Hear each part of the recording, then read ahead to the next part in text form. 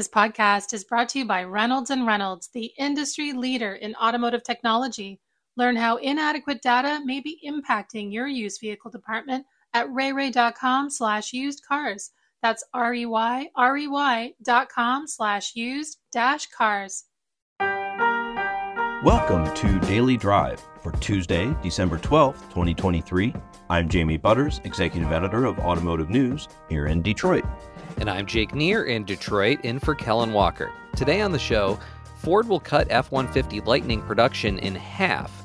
The UAW files unfair labor charges against 3 non-union automakers, and Asbury Automotive makes a massive acquisition. Plus, we'll hear from the president of UP.Labs, Katelyn Foley, about custom developing startups for companies, including Porsche. We're not a one customer type of vehicle here. We're really looking to solve broader market challenges through this relationship with the corporation. Let's run through all the news you need to know to keep up in the auto industry. Ford is dialing back planned output of the electric F-150 Lightning pickup by half next year. The automaker says the move reflects changing market demand. It's a steep pullback of a high-profile nameplate the automaker spent most of this year working to build in larger numbers. According to a planning memo obtained by Automotive News, Ford has told suppliers to prepare for average volume of around 1,600 Lightnings a week at its Rouge Electric Vehicle Center in Dearborn, Michigan, starting in January. It had planned to assemble an average of 3,200 a week toward an annual goal of 150,000. The memo says output of gasoline-powered pickups at plants in Michigan and Missouri is expected to be essentially unchanged. Ford said in a statement that it will, quote, continue to match production to customer demand. The UAW says it has filed unfair labor practice charges against Honda, Hyundai, and Volkswagen. The union is citing aggressive anti-union campaigns to deter workers from organizing. The UAW said last month it was launching a first-of-its-kind push to publicly organize the entire non-union auto sector in the U.S. after winning new record contracts with the Detroit 3 automakers. Last week, the UAW said more than 1,000 factory workers at Volkswagen's Chattanooga, Tennessee assembly plant have signed union authorization cards representing more than 30% of workers.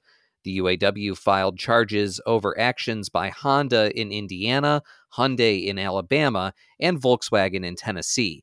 All 3 automakers issued statements affirming workers' rights to engage in union activities and get information on organizing campaigns. You can read those statements and find more about the story at autonews.com. Asbury Automotive has pulled off the biggest retail acquisition so far this year. The public group says its $1.2 billion acquisition of privately held Jim Koons Automotive is now complete. The deal includes 20 dealerships and 6 collision centers in the Mid-Atlantic.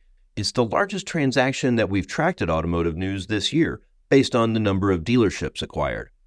The move puts Asbury in a position to leapfrog Group 1 in annual new vehicle sales and move it from the 5th largest dealer group based in the U.S. to the 4th largest. The top 3 are Lithia, AutoNation, and Penske. Renault will sell a 5% stake in Nissan. It's the first stage of a planned sell-off of Renault's holding in the Japanese automaker, meant to rebalance the two companies' long-standing alliance. Renault plans to reduce its Nissan stake from about 43% down to 15%. To do so, it has placed more than 28% in a trust and is expected to sell down that holding gradually. Renault and Nissan finalized the terms of a restructuring of their alliance at the end of July after months of negotiations. They're aiming for a downsized but more pragmatic and agile partnership. And a couple of personnel items. Auto industry veteran Julie Freem is stepping down from her role as CEO of MEMA's Original Equipment Suppliers Group. That's effective March 31st. The group says Freem is leaving to, quote, pursue broader opportunities of leadership and learning. The association's chief commercial vehicle officer, Colin Shaw, will succeed Freem on April 1st. Meanwhile, Lucid Motors says CFO Sherry House is leaving the struggling EV startup at the end of the year to pursue new opportunities. Lucid says House resigned from the top finance role as of Monday and will continue in an advisory role through December 31st. The automaker says it has named an interim CFO as it looks for a permanent replacement. And those are today's headlines. Okay, Jamie, so the F-150 Lightning has gone through quite a few twists and turns since it was released, and it sure feels like this decision to cut production in half now is a turn away from what Ford was touting back when it launched the truck. CEO Jim Farley said as recently as August that Ford having the best-selling electric pickup is, quote, super important strategically. I'm curious what you make of this decision to slash production. I think we've found over the course of this year, the appetite for really expensive EVs, whether they're pickups or sedans, has kind of been tapped out. A lot of those early adopters, the technophiles who really wanted the latest and greatest, the biggest and most audacious tech available, they've kind of gotten their cars. They've gotten their Lightnings or their Model S's or Lucid Airs, whatever they want. And that market's getting tougher and tougher to compete in. I mean, what I'm really excited about is sort of the next generation Ford electric pickup when they really design a full platform that's designed to be an electric pickup. This was an interesting effort, got a lot of excitement, but maybe not as much demand as was originally projected. So fair to say that Ford is not giving up on this goal to have the best-selling electric pickup anytime soon? No, I think that's safe to say. When they come out with the new truck, and over the long term, absolutely, Ford wants to be number one in electric pickups, no doubt. Well, coming up, UP.Labs President Katelyn Foley talks about how the company is trying to solve broader industry challenges by helping Porsche and others create startups within their companies. That's next on Daily Drive.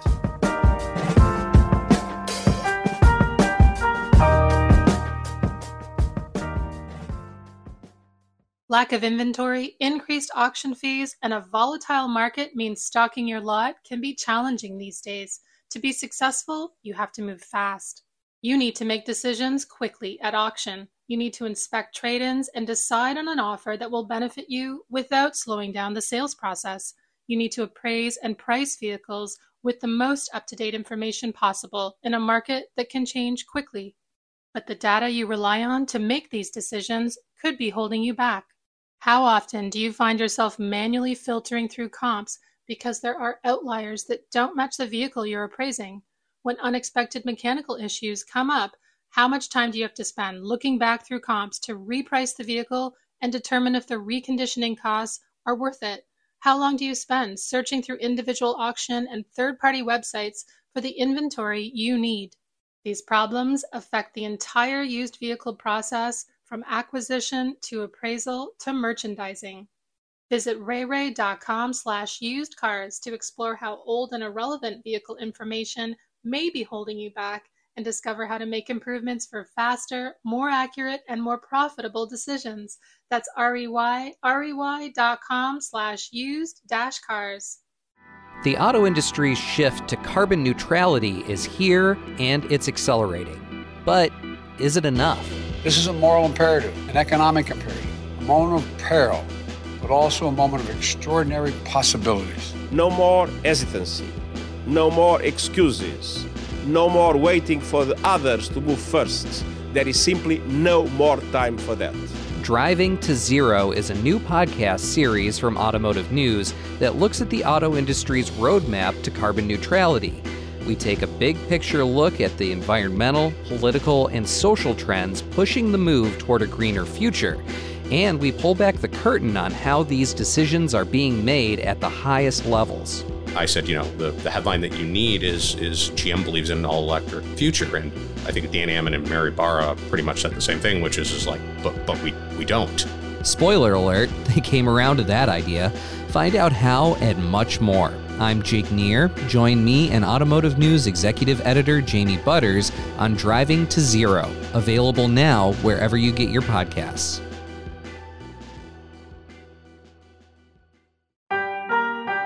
Welcome back to Daily Drive. I'm Jamie Butters with Jake Neer. 2023 has not been the easiest year for startups, not by a long shot. Economic uncertainty has made it tough for companies to get beyond initial funding rounds. But UP.Labs says it's having success using the startup model to fix company-specific problems for clients including Porsche and Alaska Airlines. UP.Labs President Katelyn Foley spoke with Automotive News Tech and Innovation team leader Pete Bigelow on Shift, a podcast about mobility. Here's a piece of their conversation. For those who don't know, what is UP.Labs and what is it that's kind of unique about your business model? How are you different than a typical business incubator? UP.Labs is a venture lab, and we work with corporations and we develop portfolios of new companies with them. And I think one of the differentiators in our model is we're not just looking for growth vehicles for corporations, we're really looking to solve their core strategic challenges. And if you think about the whole CVC revolution and the advent of that construct, a lot of what that was intended to do was to find startups that were strategically relevant to these corporations. And I think, unfortunately, since then, it's shifted a little bit more towards a capital vehicle without a connection to the heart of the business. And so we're really digging in there and getting into corporations from automotive to energy to airlines and understanding what their core challenges are and solving those by building a startup company together that we actually then allow them to acquire several years down the road. So we've tried to bring together entrepreneurs, corporations, and investors through this financial instrument that really hasn't been done before. And every corporation that we work with becomes the first customer of most of the startups that we launch together. So we have an established pain point. And funny enough, I was thinking about this recently, and I feel like if your challenge that you're solving is all over the news, it's probably too late. And so a lot of the fun that I have is trying to find unarticulated problems inside these companies. And that's a lot of what we spend time doing, is finding something that looks off where we can bring that to the company's attention. And all of a sudden they're like, wait a second, you're right. That's exactly the aha moments that we're looking for. And then we develop a product by testing it with stakeholders inside of the corporation, but also at their competitors and outside in the market. So we're not a one customer type of vehicle here. We're really looking to solve broader market challenges through this relationship with a corporation. And I'm thinking, if I'm a startup founder, you've probably solved one of my key problems. And what's my first big customer? That's exactly right. And it's funny you say that, because the CEOs that we hire come in and they have an established product, an idea, an MVP. They have a challenge that product is solving. It may not have product market fit at that point, but it has certainly product customer fit, the beginnings of product market fit. They have funding, because the venture fund that we're in a strategic partnership with, Partners, funds the seed round. And then the corporation has also funded some of the pre-seed. And then they also have an established ecosystem for talent around them. So it's really a phenomenal construct. And then, if this company gets acquired, they have a liquidity event that can happen as early as 3 years from the time point at which they start. Why did you want to focus on the transportation/mobility space, if I can use those two words interchangeably? Yeah, for me personally, I think that's where most of my daily life's challenges are, is moving people and goods from point A to point B. Traffic, e-commerce, business travel. These are real world problems that touch a lot of the physical assets that underpin our society. And these are some of the hardest things to actually shift. And so a lot of what we're doing is software for hardware. So how do you go in and really understand these systems, route these assets, touch these assets and actually leverage them, optimize them, et cetera. So we're not in the hardware business. I should qualify that. As UP.Labs, we don't develop new hardware. There may be one, our portfolios are 6 companies with every corporation, possibly one time out of 6. We might do something in the IoT space, a little bit of a hardware and software hybrid, but we're really focused on the software and systems that make these assets run incredibly efficiently and sustainably too, because there's a lot of mandates now coming into automotive in particular that are causing massive shifts in that industry towards EVs. In terms of mostly avoiding hardware, then, is that just because in the transportation space, the time to market is so long for developing something that's new and maybe needs to go through certification or regulation, et cetera? That's part of it. But a lot of it is, I think the companies that we work with in Porsche, namely, do a fantastic job in that space. Why reinvent the wheel, right? And so it's really the biggest product pivot of all time is the shift from ICE vehicles to EVs. And I would say that even the most legacy automotive companies have mastered that beautifully. The difficult thing has been the software and services and kind of customer experience around that. And that's unfortunate for an OEM because the main touch point that they have is that dealership experience, but then they're not controlling or really as involved in the final years of experience after that. That's the bulk of what someone's experience is with your car brand. And that will determine whether or not they come back and buy from you again or never buy from you at all. Okay, Katelyn, backing up a second, I think UP.Labs launched maybe a little more than a year ago, and Porsche was your first customer. What exactly are you doing with Porsche? You kind of mentioned you're building 6 companies overall. Where are you at with that goal in mind?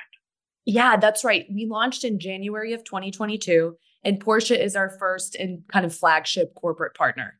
And we are in a 3-year relationship with them. So we're launching 6 companies together. And we have now launched 2 of those companies. So one company we launched in March of 2023. Actually, they hosted South by Southwest this year, so we got to launch it there. It's called Pull Systems. And this is a battery health management platform. And when we spoke before and you wrote an article where you mentioned Pull, I told you that the battery predictions are 33 days in advance. So we can predict whether or not a battery will fail 33 days before a failure. And we can actually shift that to a replacement event. We're now at up to 59 days. So this model is just getting smarter and smarter. And the reason why this is such an important problem, and I would put this in the category of, this isn't being blasted all over the news. But when you look in depth at an organization that has this massive liability on their balance sheet, which is batteries in all the vehicles that they have out on the road. So a lesser known fact is one of the regulatory components of the EV space is that an OEM is responsible for a battery up to 8 years after the vehicle sells. And so if that battery goes below a certain capacity, the OEM has to replace it. And these are, $30,000, $40,000, $50,000, depending on the performance of the battery. And so this is just a massive liability. And it doesn't sound like a very big problem when you have 100,000 cars on the road and they're new, right? But this becomes an enormous challenge when you have 1 million aging cars on the road. And so we're shifting these replacement events to repair events, which is a lot less expensive. And it's also better for the customer experience as well. So that's Pull Systems. And then we recently launched Sensigo, which is focused on the automotive repair and maintenance space more broadly, not just batteries, but all components on the vehicle. And it really targets the service technician and the service center, which is an integral part of the car owner experience. It is. And I feel like service technicians are, I don't want to say being left behind, but, they're used to doing certain tasks related to a lot of internal combustion engines. And now, the shift to EVs is underway. So if they're not feeling it yet, I feel like suddenly that their job requirements will change significantly in the future, right? Is that what Sensigo addresses in some way? I think you're exactly right. What we've seen is there's a shift in the type of work that they're doing each day. So these are folks who formerly were doing oil changes. This is super high margin. There's a ton of throughput inside the service center bays in doing that type of work. And now what happens is you have multiple error codes displayed at once. A car comes in. Most of the time, folks call in advance. They bring the car in. There's no preview as to what the problem could be. And then this person who had formerly been focused on kind of the car hardware is now really focused on the car software and the integration between the hardware and the software. So even reinstalling a windshield, for example, there are probably 20 sensors associated with that process that you have to reattach. And what we're trying to do is really take the historical, so the quickest route to a fix, and apply AI to understand how we can direct a service technician to do this more quickly and efficiently. And then that's a better customer experience. It also increases the throughput and the profit of the service center of each bay. Because right now, the time that a car can sit in a bay, actually since COVID, has doubled, which is pretty shocking. People are keeping their cars for longer. Cars are more complex. It's really a computer on wheels. And so service centers have to adapt to that reality. And we believe that the main user in all of this is the technician. And that's who we really want to focus on. That's who's feeling the pain in his or her day job. Katelyn Foley is president of UP.Labs. She spoke with our own Pete Bigelow on Shift, a podcast about mobility. You can hear their full conversation on Shift wherever you get your podcasts. That's Daily Drive for today. I'm Jamie Butters. And I'm Jake Neer, in for Kellen Walker. Thanks to automotive news journalists Michael Martinez, Gail Howe, and Audrey LaForest for their reporting for today's podcast. You can get the latest news on tech and innovation, electrification, and everything happening in the auto industry at autonews.com. Come back tomorrow for a conversation with China auto industry expert Michael Dunn about tense relations between the Biden administration and the government over the world's largest auto market. If you enjoy the podcast, remember to like, leave a review, and subscribe so you never miss an episode.